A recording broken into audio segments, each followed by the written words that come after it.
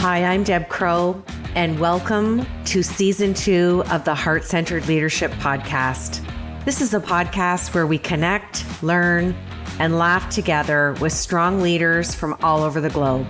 Here, you will learn from peers you haven't even met yet.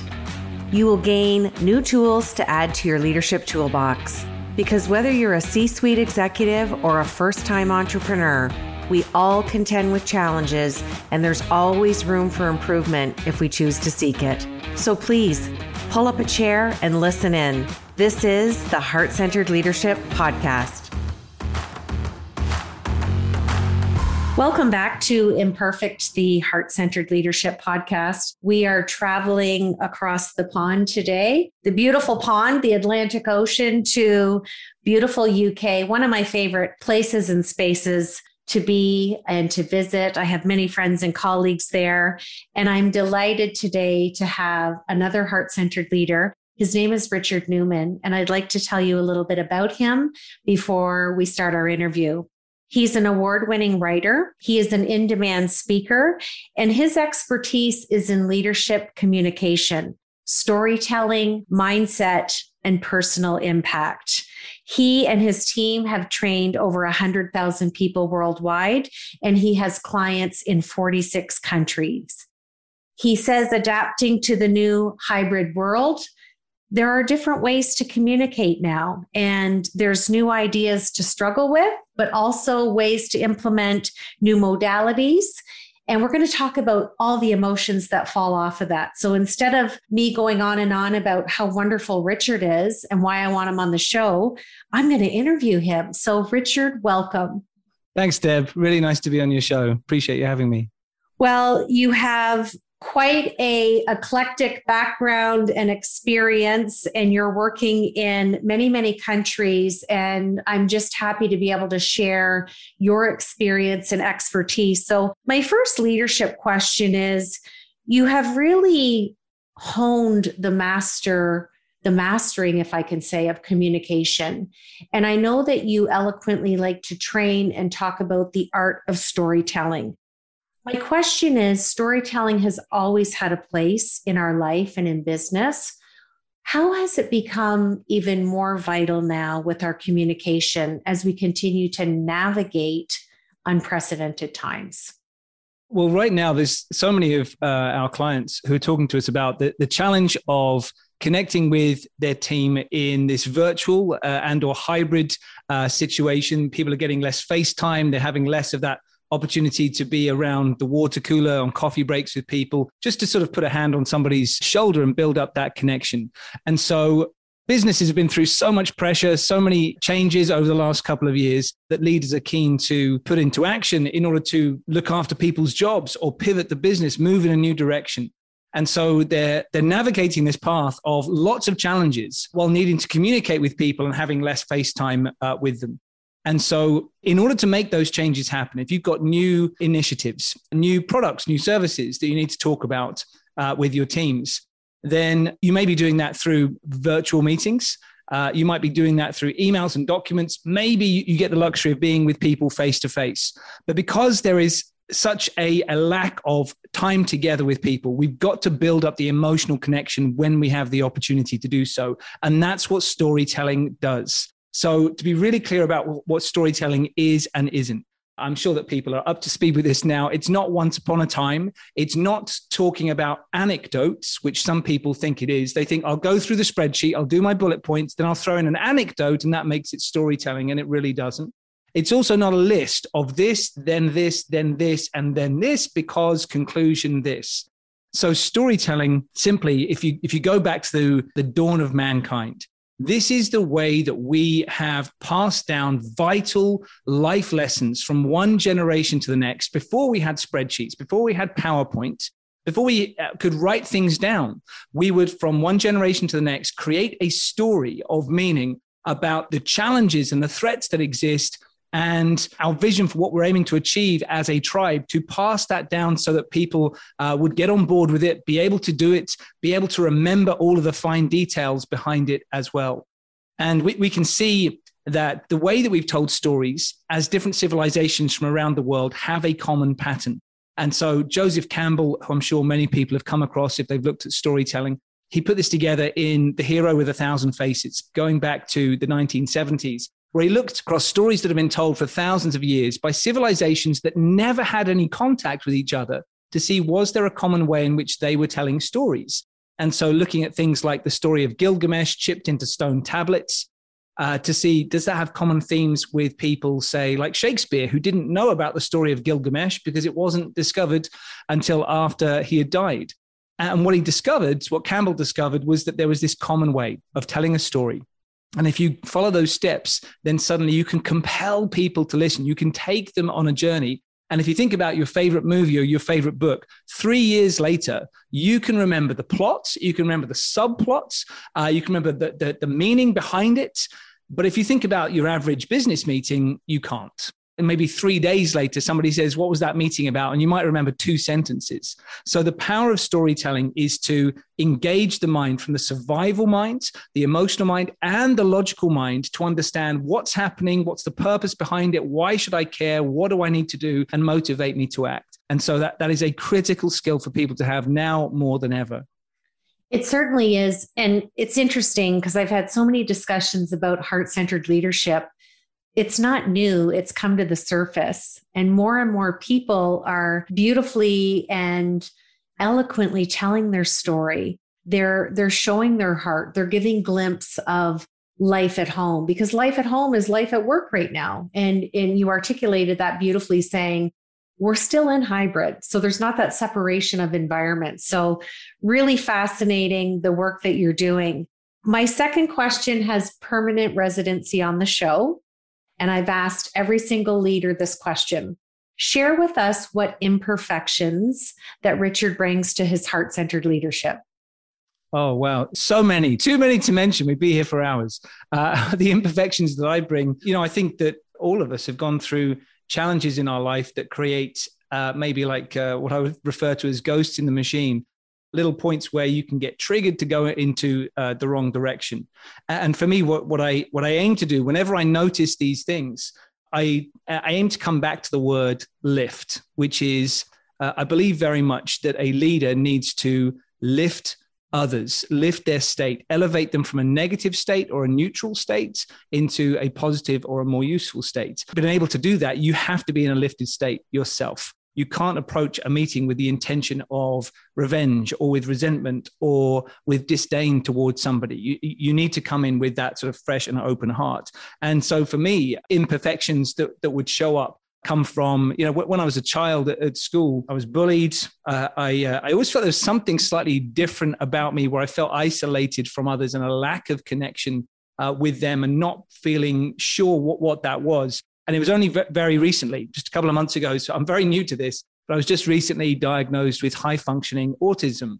And so what that means is that there's a very big spectrum of autism. So when people hear that, they're often surprised. They think this doesn't look like what I thought autism was. But what this means is that people with autism have a challenge with communication with neurotypical people. So when we experience an event, we're not experiencing it the same way, and we find it very difficult to understand small social cues that happen in order to thread together in a meeting, a conversation, that the same sort of social flow that other people have. And so for me, that's something that I've had to navigate my entire life. And I've always sort of been aware that was there, but didn't know what it was until recently. And so I have to be aware as a leader that when I go into a room, I may not be spotting some of what is happening or understand what it is or what it means.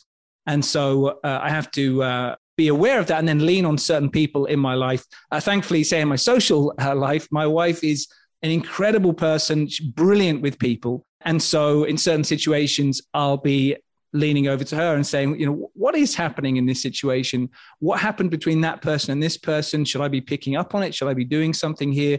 And I have brilliant people like that within my company too. So I think it's important for every leader to know what are your strengths, but also what are your weaknesses, and hire those weaknesses and be prepared to lean on those people when you need to help you navigate the world. Oh my gosh, there's so much to unpack there. First and foremost, thank you for sharing your heart and the snapshot of where you're at right now. And you've just highlighted something so beautiful, there's so much power, superpowers, if you will, in being an introvert. And it's a topic I've gently unveiled through a few guests. And you've taken that power of being an introvert and you've gone through that resiliency tunnel and met yourself where you're at. And now you're coaching and mentoring leaders around the world. Kudos to you. That's brilliant. Now, one of the things I want to talk about, I can't wait to ask you this question. You decided to spend 6 months with Tibetan monks. I can't wait to hear the story. But the question is, why did you choose to pursue that experience to really get to the depths of your learning for nonverbal communication? So for me, all the way through school, I was aware that I was really struggling with communication. But something else that I knew I had a passion for was teaching. So part of my passion for teaching came up because when I was 12 years old, I joined the basketball team. I was fascinated with the basketball. I'm really born in the wrong country for this. We play football or soccer rather in the UK. There's not much basketball here, but I loved it. And so I started in this team and we went to play our first ever match. And I didn't realize that the other team, the other school that we went to play, they had been together as a team and practicing as a team for a year ahead of us. And so we then got demolished by them. They got 81 points and we got 18. And the numbers always stayed with me because the numbers are the other way around. So 8-1 versus 1-8.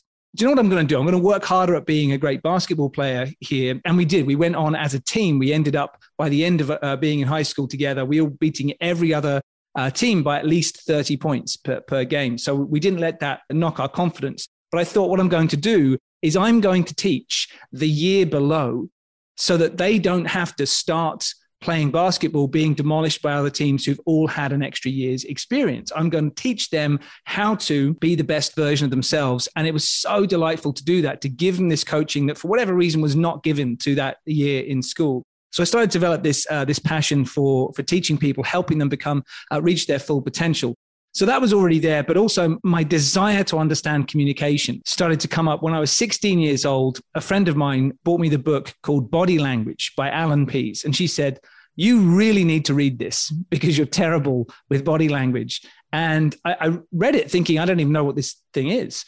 And it was like suddenly having this aha moment of thinking, wow, does everybody know this stuff? Because I didn't know any of this. I wasn't aware of anything like this.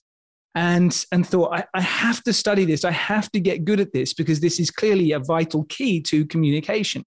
And so I was aware that I didn't want to just go off to university. I was clear that wasn't quite my path. I thought I wanted to do something before I went into higher education. And so I applied to go overseas. I wanted to go to somewhere really remote where people really needed my help. And this organization that I went through, they were trying to get me to be an acting teacher at a private school for wealthy children. And I really didn't want to do that. I said, no, you've completely misunderstood. I want to help people who need this help more than anybody else. And they said, well, there is this monastery where nobody's actually taught there before, but one of our representatives went there and has sort of set up this post and you can go out there and do this. And, they don't speak any English and you're going to help them. And I thought, this is perfect. Brilliant. Sign me up. And particularly, as you mentioned, being an introvert earlier, this was a post that I could go and do by myself. And so I would get time alone, which is what introverts need in order to recharge themselves. But when I got there, it was a huge trip to go across there. I'd never been overseas without my parents before at this point. And yet I flew off to India, landed in Delhi, I had a 2-day trip, then get myself across to the foothills of the Himalayas in northeast India. And eventually arrived in this little place called Kalimpong and found this monastery. And I was then greeted by these monks who didn't speak a word of English. And I then had to figure out through body language and tone of voice how to connect, how to communicate just on the simple things of what time are we going to do the lesson today and where are we going to do it? Where do I sleep? And what I loved about this experience was that I was able to help them have a voice. So they were pretty much, isolated in this sense of they were exiled from their country and they were wanting to integrate, wanting to connect with potential sponsors overseas so they could keep on sort of doing their work as monks within their community. And so every day at about sort of 6 or 7 p.m., by which time, because of where we were and the time of year, it was starting to get dark. We'd have a power cut. I'd bring out candles, and we'd be doing these lessons where I'd just use body language and tone of voice to try and connect and communicate with them. And it was a challenge at first, but by the end of 6 months, we got really good at it to the point where they could then have a good conversation with me in English. And I learned how to speak Nepali, which was the main language of the town. And what was fascinating to me about that process, I was then better at Nepali than I was at French and German that I'd studied for 4 years at school. It was a fascinating experience. So I'd encourage anybody to do it. Or if you've got children who are about to get to that age of maybe doing a gap year, I'd really encourage people to do it because it was a pivotal experience for me. Well, what a beautiful moment of time. I like to call it an heirloom memory that you've created, and just the emotion that you shared with us and the resilience and creativity and innovation that you had to basically come up with. And what an incredible journey you've had. It leads beautifully into my last leadership question. When we talk about nonverbal communication, body language, tone of voice, eye movement, facial gestures, what advice could you give to leaders right now who are observing, listening, witnessing, as you mentioned on Zoom or whatever platform? What's one little tip that you could give them to maybe take an observation to help a team member or a team at large grow from something you're noticing? And a good example I just want to throw in the ring, and you can add to this, is I always ask my leaders who used to talk and who isn't talking now. So give us a tip or an observation that I always like to give a little nugget based on my guests' expertise when we finish off with the leadership questions, because it's a daily conversation for those of us working with global leaders. Yeah, so I think one of the big pieces we're seeing that stands out as a theme over the last couple of years, not just since we've all gone virtual, but before then too, is that we see a lot of people in companies who have turned into what I would refer to as transactional communication, along the lines of, I have to go to this meeting and say this thing and show these graphs and then leave. And then I have to go to this other meeting over here and persuade that person to give me what I need. It's really understandable that people are there because they've got targets to meet, expectations, stakeholders, shareholders. They're trying to hit certain quarterly numbers. And right now, people are starving for connection. We've been separated from each other for too long. We like being with each other. Like even myself as somebody who's highly introverted, we like being with other humans. We like to feel connected with others. And so I would encourage leaders to look at every meeting that you're going to have today, whether that's in person or whether it's virtual, and really deeply consider, how do you want people to feel by the time they leave this meeting? So the three big questions of communication are, what do you want them to know? What do you want them to do? But also, what do you want them to feel? And the important part behind that question is that, the know and do part is stuff that people tend to do it in general. But the feeling part, you really have to focus on it. And importantly, it's focusing outwards. It's not focusing on you. It's not thinking, how do I feel, and expressing how I feel on the matter. It's really outward, intentional, where you're thinking about the people that you're meeting with. And in order to think about, okay, I'd like these people to feel motivated by the end of this message, just to take a really simple one. In order to do that, you have to tune into the people you're speaking to and think, what is it that actually motivates these people or this particular person? You've got to be tuned in. You've got to be connected with them, because sure, money might motivate people in some degree, or job titles, but there's always values that are running beyond that, underneath that people care about far more than they do money and job titles and other pieces that are offered by work. And so if you first of all ask yourself the question, how do I want them to feel? Get that clear in your mind. And then think, okay, for this person to feel inspired, or this person to feel clarity, what is it for them that is currently getting in the way of feeling that? What is it about them that I can deeply connect with that allow that journey to take place? And by doing that, the freedom of that too is, for anybody who is nervous about communication or has any challenges there, it puts you completely away from self-consciousness towards other people. And so you're free to then behave knowing that that is my true north. That's how I want to make them feel this way. And that will be a good thing for them. It's a win-win intention that I have here. And so I'm entirely taking my body language, my tone of voice, my words rooted in that direction. So you're much more likely to be a more effective leader and a more effective communicator by having that as your focus. It's almost like you show up with your intention, but you allow the consciousness to be the forefront, otherwise known as mindful leadership.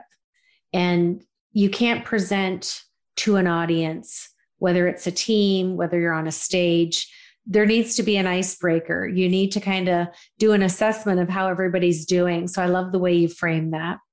Okay, we're going to switch to my Fab Four. These are just 4 fun questions about Richard. We want to know what's on the top of that brilliant mind of yours. Tell us something that we don't know about you. Oh, wow. Something that you don't know about me. Well, I will have been together with my wife for 20 years this year. We've got 2 beautiful children, Max and Ted, a gorgeous dog, Rosie. And I have really loved the last couple of years with this pandemic. It was scary to begin with, and lots of terrible things that have come up for different people through this process. I also think that there's some gifts that have come out of this. And before the pandemic, I was on about 50 flights per year.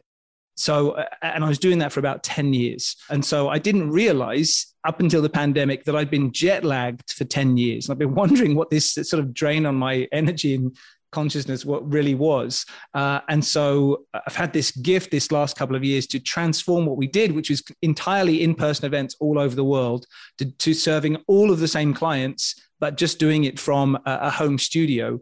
And that's given me the opportunity to be more of myself, more of the time, to spend time with my children at the start of the day and at the end of the day. So, I know so many people have had challenges during this process, but for me, it's given an opportunity to reflect and build life in a different direction.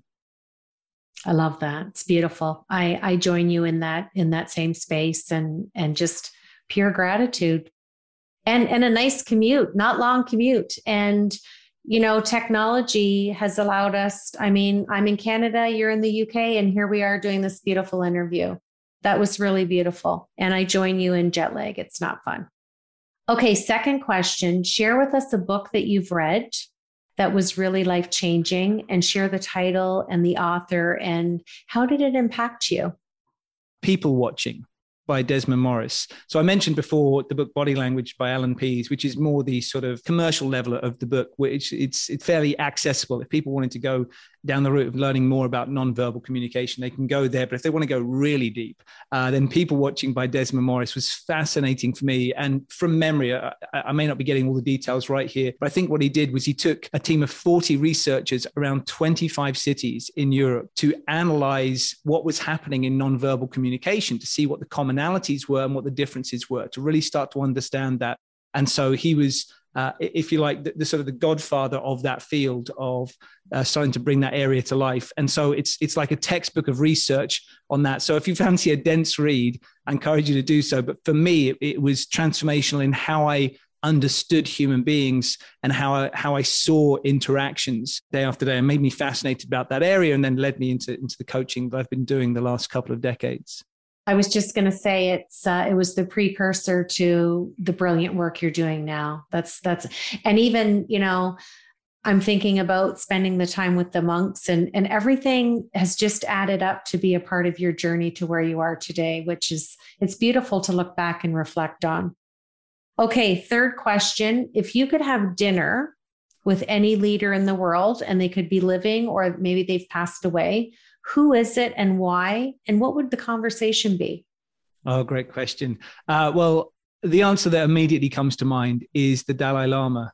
And part of the reason I've always been fascinated to sit down and have dinner with him is that when I was staying in the monastery, aged 18, they were starting to build a room on the roof. So they had this sort of the main temple, and my bedroom was immediately above the temple, which meant that every 5 o'clock every morning, I got awoken by chanting and the loud playing of instruments. And then if I felt like it, sometimes in the evening, I would go up to the roof, which was just above me, just like the third floor. And I would just take a rug up there and stare at the stars. And it was so beautiful because there was no pollution there. So I could just stare at these magical stars for hours. But I noticed they were building a room up there. And I asked them at some point, what is this room for? And they kept on saying the Dalai Lama. And the Dalai Lama, as I eventually realized, was going to be at the monastery 6 months after I left. So just like the unfortunate nature of timing, I couldn't stay and be there when they greeted him. But I think, something that I've always been impressed by, really amazed by, is his extraordinary spirit that, has a great sense of humor that I can observe from a distance, great philosophy on life, and a peacefulness in his approach and compassion to other people, such that, so many people around the world gravitate towards wanting to spend some time with him. So I would simply want to ask him more about, how he, during challenging times, has been able to keep that wonderful heart-led compassion and sense of humor about life. So I think that'll be an interesting evening around the dinner table. He's one of my top 5 as well. And I'm a yoga teacher. So mindfulness leadership and the composure, the equanimity, that mental calmness and composure that you bring throughout regular times, unprecedented times, it would be a great dinner conversation. I'm so delighted that you've joined me on the show today. And I just want to give you kudos for all the work that you're doing and the leadership that you're sharing across the globe. I love that you're putting a small dent in transactional communication, because it seems to be the daily theme as people continue to navigate this pandemic. And it was just a pleasure. So thank you for sharing your time and your expertise and your heart. And we close out the show by you answering question number 4 for me. Please finish this sentence for me. Heart-centered leadership is leading from the best part of your humanity with the intention to connect with the best part of the humanity in the people around you. So finding your own inner greatness and seeing the inner greatness of everyone that you work with. And by so doing, raising the spirits of yourself and everybody around you. You've been listening to the Heart-Centered Leadership Podcast. I'm Deb Crow. If you like what you heard today, please rate and review the show. And I'd love it if you'd visit my website at debcrow.com, where you can sign up for my newsletter and get access to the Heart-Centered Leadership Toolkit, all free of charge. Thanks for your time, and we'll see you again.